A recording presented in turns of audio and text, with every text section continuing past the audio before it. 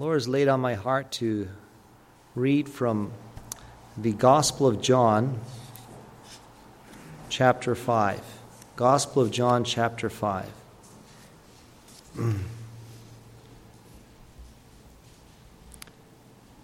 And let's begin reading at verse 17.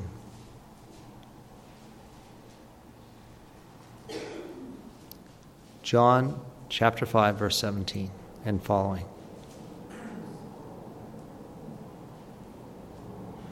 But Jesus answered them, My Father worketh hitherto, and I work.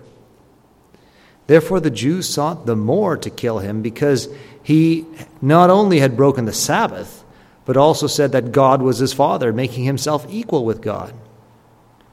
Then answered Jesus and said unto them, Verily, verily, I say unto you, the Son can do nothing of himself, but what he seeth the Father do. For what things soever he doeth, these also doeth the Son likewise. For the Father loveth the Son, and showeth him all things that himself doeth, and he will show him greater works than these, that ye may marvel. For as the Father raiseth up the dead, and quickeneth them, or makes them alive, even so the Son quickeneth whom he will. For the Father judgeth no man, but hath committed all judgment unto the Son, that all men should honor the Son, even as they honor the Father. He that honoreth not the Son honoreth not the Father which hath sent him. Verily, verily, I say unto you, he that heareth my word, and believeth on him that sent me, hath everlasting life, and shall not come unto condemnation, but is passed from death unto life. Verily, verily, I say unto you, the hour is coming, and now is, when the dead shall hear the voice of the Son of God, and they that hear shall live. For as the Father hath life in himself, so hath he given to the Son to have life in himself, and hath given him authority to execute judgment also, because he is the Son of Man. Marvel not at this, for the hour is coming, in the which all that are in the grave shall hear his voice, and shall come forth. They that have done good unto the resurrection of life, and they that have done evil unto the resurrection of damnation. I can of mine own self do nothing. As I hear, I judge. And my judgment is just, because I seek not mine own will, but the will of the Father which hath sent me. If I bear witness of myself, my witness is not true. There is another that beareth witness of me, and I know that the witness which he witnesseth of me is true. He sent unto John, and he bare witness unto the truth. But I receive not testimony from man, but these things I say, that ye might be saved. He was a burning and a shining light, and ye were willing for a season to rejoice in his light. But I have greater witness than that of John. For the works which the Father hath given me to do, to finish, the same works that I do, bear witness of me that the Father has sent me. And the Father himself, which hath sent me, hath borne witness of me. Ye have neither heard his voice at any time, nor seen his shape, and ye have not his word abiding in you. For whom he hath sent, him ye believe not. Search the Scriptures, for in them ye think ye have eternal life, and they are they which testify of me. And ye will not come to me that ye might have life. I receive not honor from men, but I know ye that ye have not the love of God in you. I am come in my Father's name, and ye receive me not. If another shall come in his own name, him ye will receive. How can ye believe which receive honor one of another, and seek not the honor that cometh from God only? Do not think that I will accuse you to the Father. There is one that accuseth you, even Moses, in whom ye trust. For had ye believed Moses, ye would have believed me, for he wrote of me. But if ye believe not his writings, how shall ye believe my words? The Lord Jesus has just finished a miracle, one which I think we've studied more often. We've spent time on the first part of the story of this chapter, the story of the man that is at the pool of Bethesda, Sometimes we even use that as a illustration of baptism. A pool in which whoever went into it, when an angel from God stirred the water, could be healed. But Jesus saw someone laying there 38 years, and who had given up all hope, who said, I'm not fast enough to get in there myself, and I have no one to help me. And that's how we responded to the question, do you want to be healed? And then Jesus gave him a command. He said, rise, take up your bed and walk. And immediately the man was made whole and took up his bed and walked. And on the same day was a Sabbath, and that became the conflict that we're coming into here. So Jesus gave a command that seemed impossible. Someone who was crippled 38 years. Does he ever give you commands that you think are impossible? Do you ever feel that God is calling you or asking you to do things that just are not in your realm of capability? You can't make it happen. In asking him to rise up and walk, it wasn't logical. It required faith on the part of that man to attempt to get up. And as he did so, immediately he was made whole. And he was able to get up, to take up his bed, and to walk. And I think the message for me is not to look at the wind and the waves, not to look at the obstacles, not to look at all the reasons why this doesn't make sense and is something someone else should do, or someone more qualified, or something that I definitely can't do. But rather to look at Jesus and say, if he says, do it, he's going to supply the miraculous means. We're very thankful to have two souls that are ready for baptism, who've experienced a change that they did not affect. We sang in the song this morning what the Word of God affected in the Spirit in transforming them. And these are the miracles that we have, that Jesus is working in our day and age. We may not always have examples of healing, but we have examples that are undeniable, miraculous works of the Lord Jesus Christ. And that power is available to anyone else who will respond to the impossible command in faith. Now, there was a conflict. We have a conflict here that he's telling him to take up his bed and walk on a day in which there was not supposed to be any work, the Sabbath day. And so there was a number of religious people who felt that this was very offensive and wanted to pin down who the troublemaker was. And but the man who was healed didn't even know it was Jesus.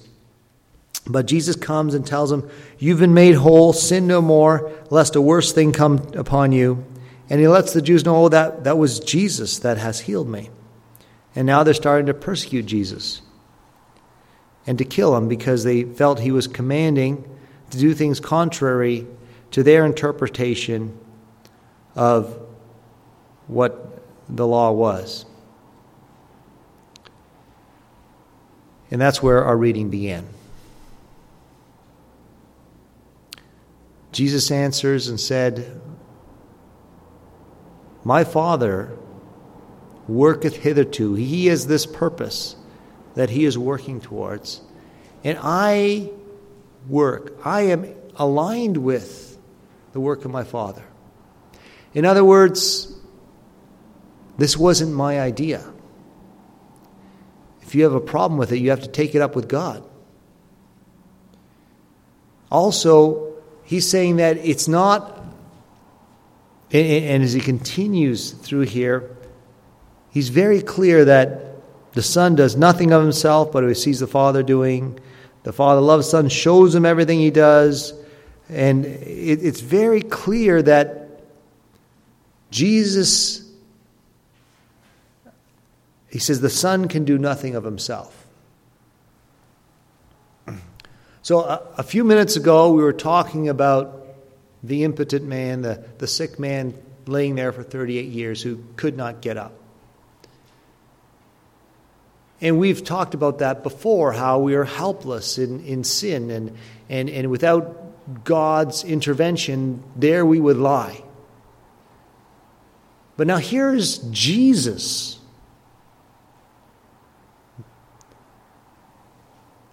In fully human, saying, I can do nothing of myself.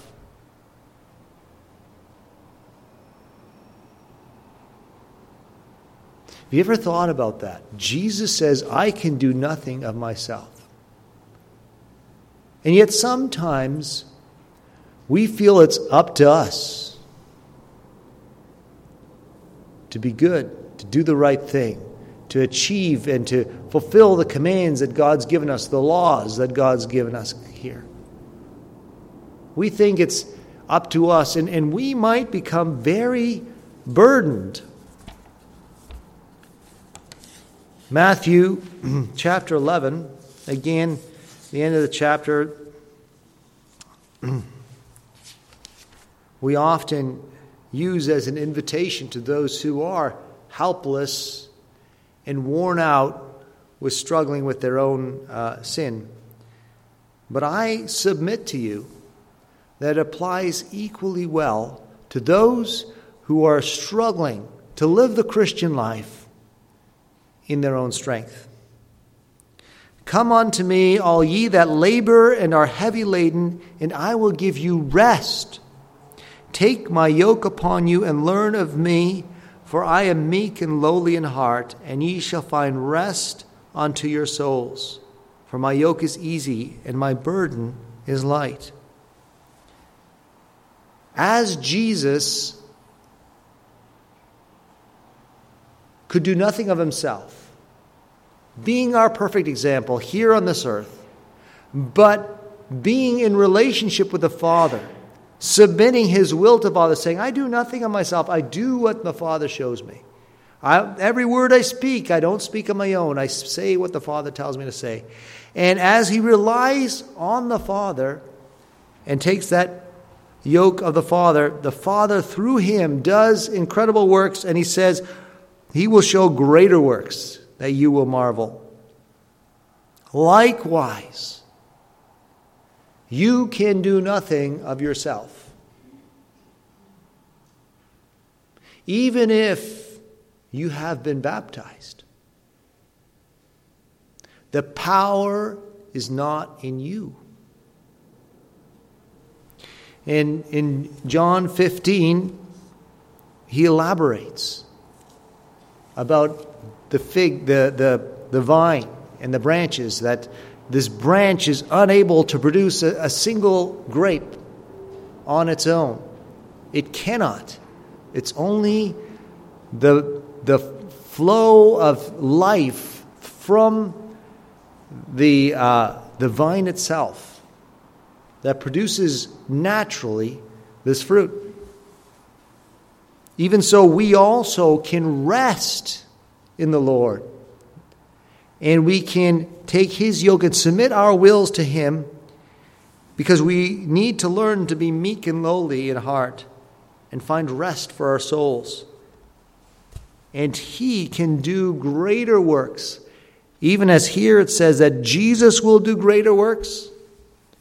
In chapter 12 he says, you will do greater works than Jesus, because he returns to the Father. Incredible, mind-blowing verse of the potential that we have. if we can simply learn to do what Jesus did. He recognized his limitations, and rather than striving for control and mastery, he strove to align himself with the will of the Lord. This morning, we heard the message about the need to submit one's will, the contrary of choosing to surrender your own will. Here also we see Jesus doing that. And then something that may catch you a little bit by surprise. Jesus starts to speak about death and life. He talks about how he is the life, how God has given that power to him, that he is the life, that he can even call the dead to life. And then he speaks of the life that we have.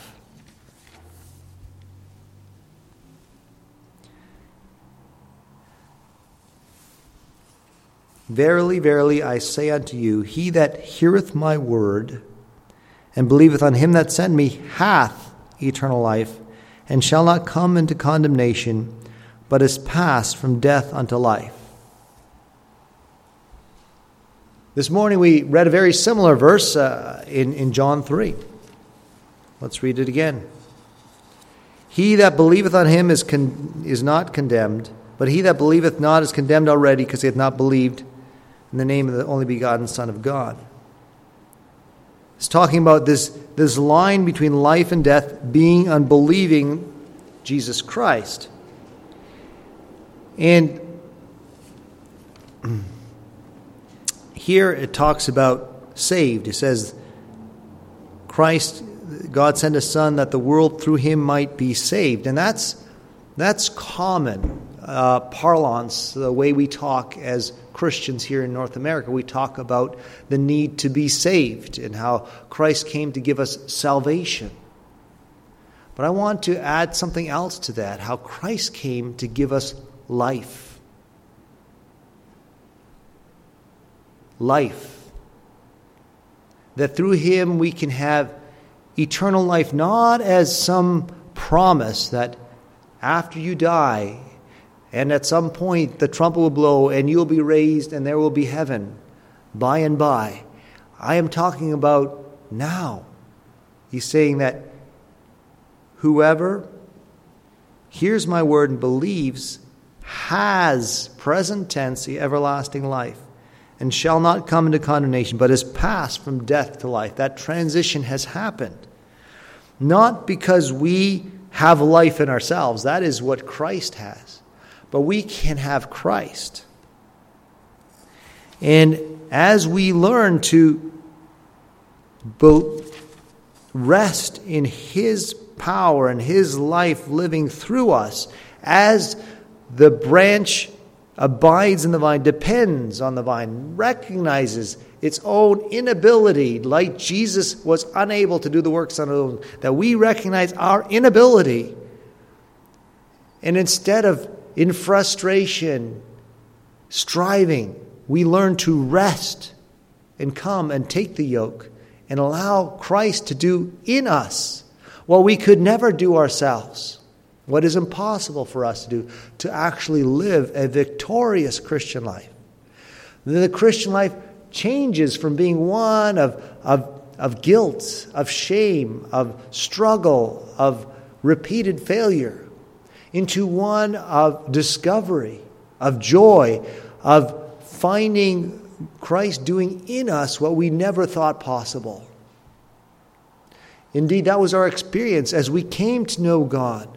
In the very beginning, I can remember that the incredible experience of after surrendering my will to the Lord and entering into a communication with him, and then all of a sudden discovering that things had changed inside of me. My attitude, my love, the things, I did not change those things. And then God would send me on errands that I wouldn't have chosen, but that He made possible, and that He worked things out, and it was an adventure and a joy and a thrill. And the works are far more marvelous because they're not the scheming and product of man's talent and man's manipulation, but the surprising work of the Holy Spirit. Life.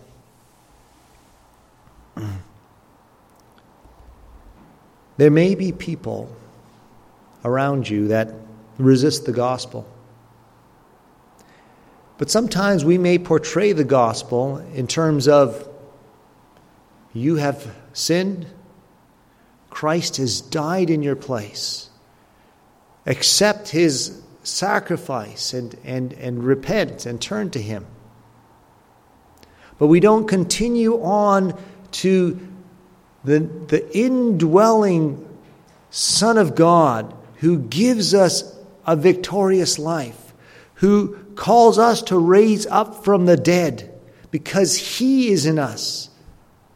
As death could not contain Him in the grave, it cannot keep Him down in yourself if you believe His word. And these are His words, that this is the victory that He has promised. These are the promises He's given us. His accusation, his beef, if you will, with the Jews is that I have evidence here. You can see the evidence of John's testimony. You can see the evidence of my own miracles that obviously are from God. And you can see the evidence of the Word of God, which you trust in, because you believe that the Word of God, search Scriptures, for in them ye think you have eternal life, and they are they which testify of me. So, it's a dangerous place to know the Word of God and then come to a point and say, yeah, but I don't accept that. To edit, to suppress, to not allow the full implications of that word for you, because it will command or ask you to do things that you are not comfortable doing. They wanted a temporal Savior. They wanted someone to kick out the Romans and reestablish them here and now. We want a God who's going to solve our problems here and now. Who's going to solve our issues, whether it's school, work, relationships. We've got problems and we figure God can solve them, and we want those problems solved. But God's not interested in tweaking those details that may not bring us to a better place. He wants to solve the root problem. He wants to give you life, not a lifelong struggle. Yes, to be a Christian means to engage in a battle, to struggle against spiritual forces. It's not one of ease, but it's not a battle and a struggle that we wage in our own strength. And that is why I think there is a lot of defeated people, discouraged people, who don't need to be. And why Christ is crying out and saying, "Come unto me, you that are heavy laden and burdened, by carrying things you were never intended to carry. Come to me, and I will give you rest, and I will be the life." You don't have to do, you need to let me do in you a transformation. Produce fruit, the fruit of the Spirit, the love, the joy, the peace that this world desperately wants to see. This world is hollow.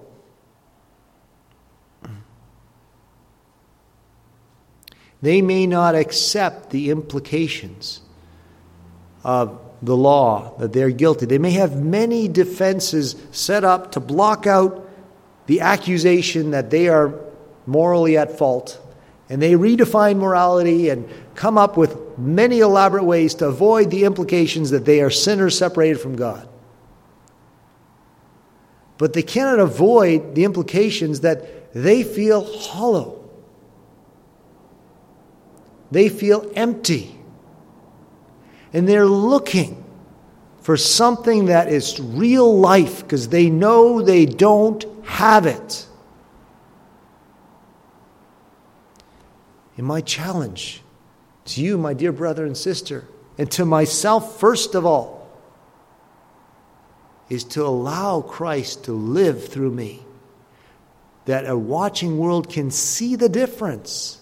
To see that there is life in us. Not to my glory or credit in any way, but merely getting out of the way so that Christ can live through me and a watching world of hollow people can find a water that will satisfy their thirst that they're dying from.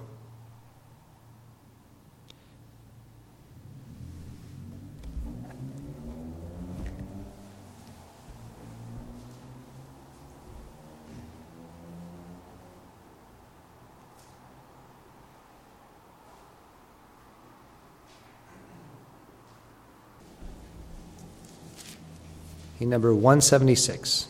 Any particular verses? The first three verses.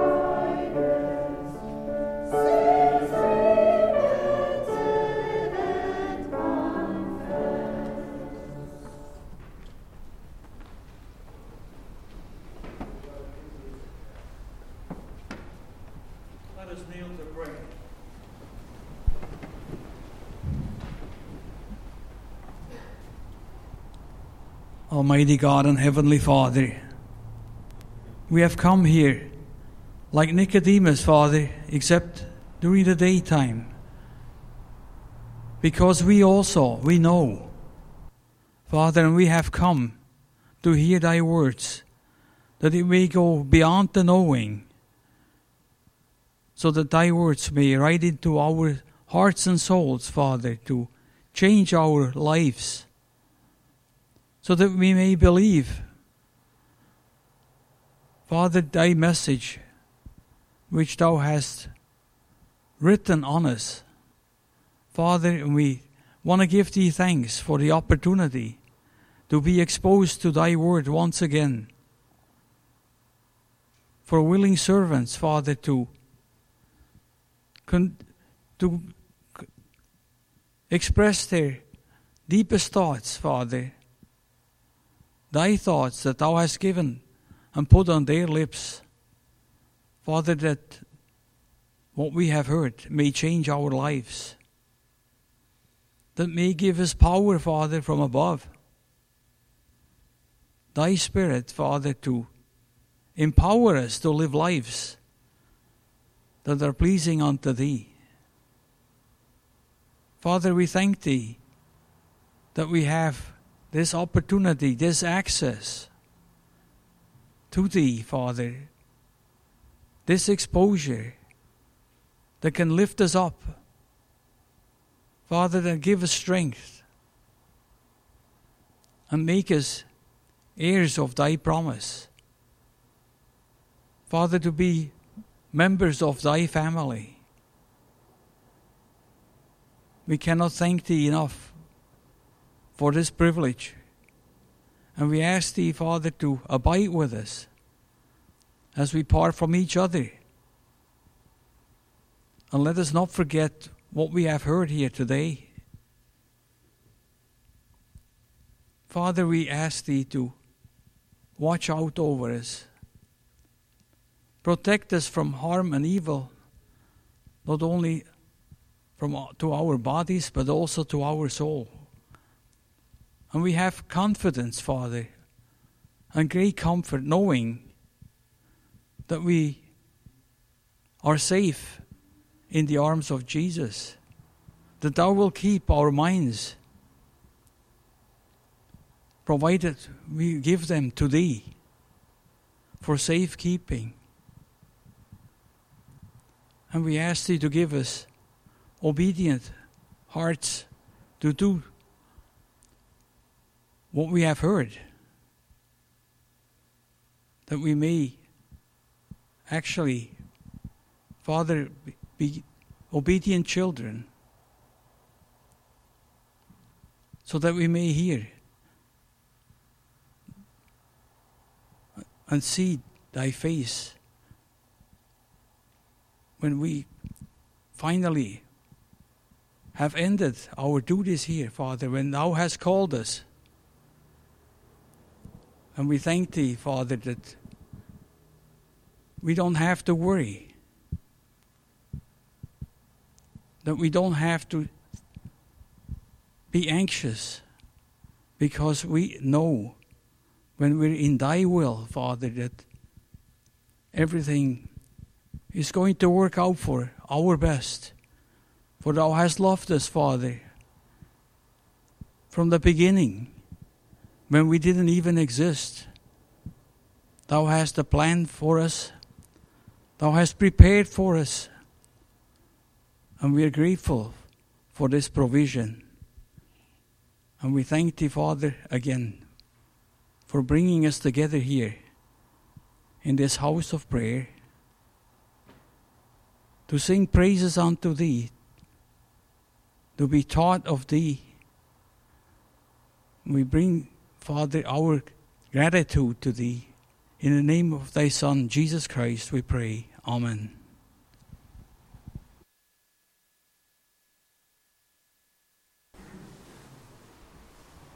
Brother, please choose closing hymn.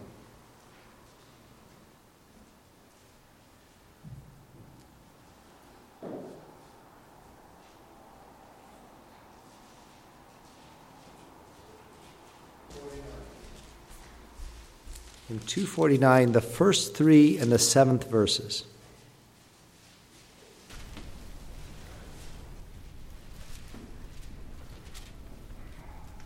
Amen.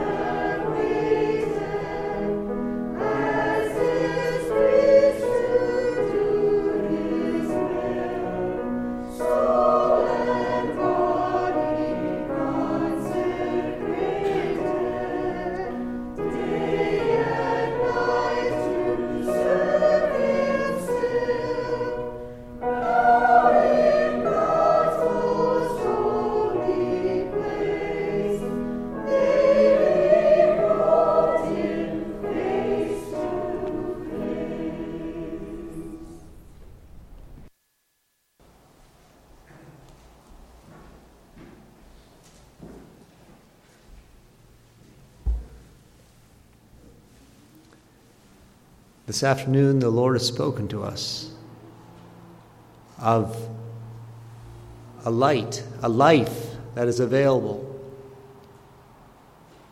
to everyone. That we don't have to live joyless, hollow lives of pursuing and never finding the things we truly seek. But rather that Jesus is the life.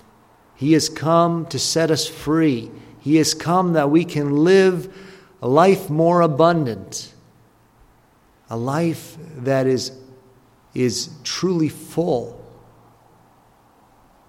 I invite everyone to take his invitation and to come to him, to rest in him, and allow him to raise you up despite the impotency, and to allow you to walk in freedom and in joy. May the Lord add to his word. With that, we'd conclude this afternoon service.